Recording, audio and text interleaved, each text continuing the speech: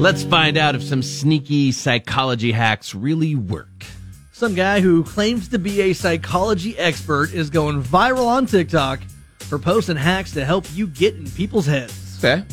He claims that they'll work on anyone, but you can see what you think here. Here are 3 of his recent suggestions. See what they are.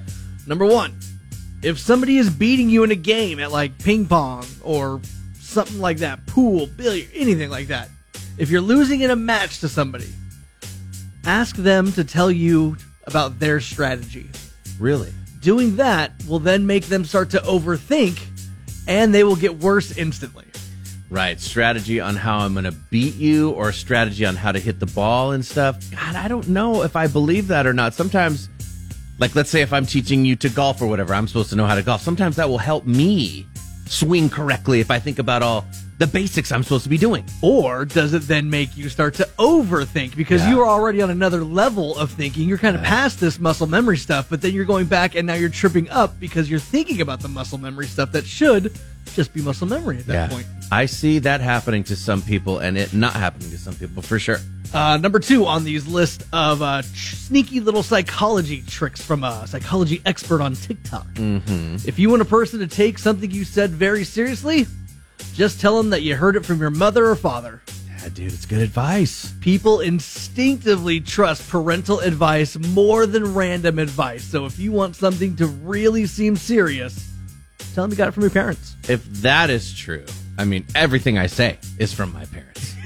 You know what I mean? Right. It is. It is good advice, though. Says my dad. Yeah. And the number 3 trick that they have for psychology from a TikTok psychology expert. If somebody's giving you an excuse, don't say anything. Yeah. Let them keep talking.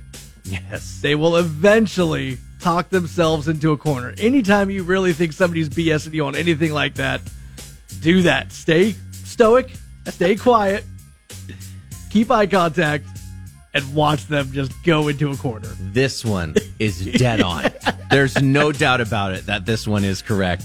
They'll know when they hear themselves say it out loud. Absolutely. How dumb it is. Right. So you can let that just simmer and sting in their head. And you really only get a handful of really good moments in life where you know somebody is BSing you. Yeah. Like, you'll get it with kids and stuff like that. You expect that. But when you're an adult and you know that you've got somebody trapped in a lie, Yeah. it's a fun feeling. I can't break up with him. My CDs are in his truck. Don't do it. You're confused. He's confused you. It's very confusing.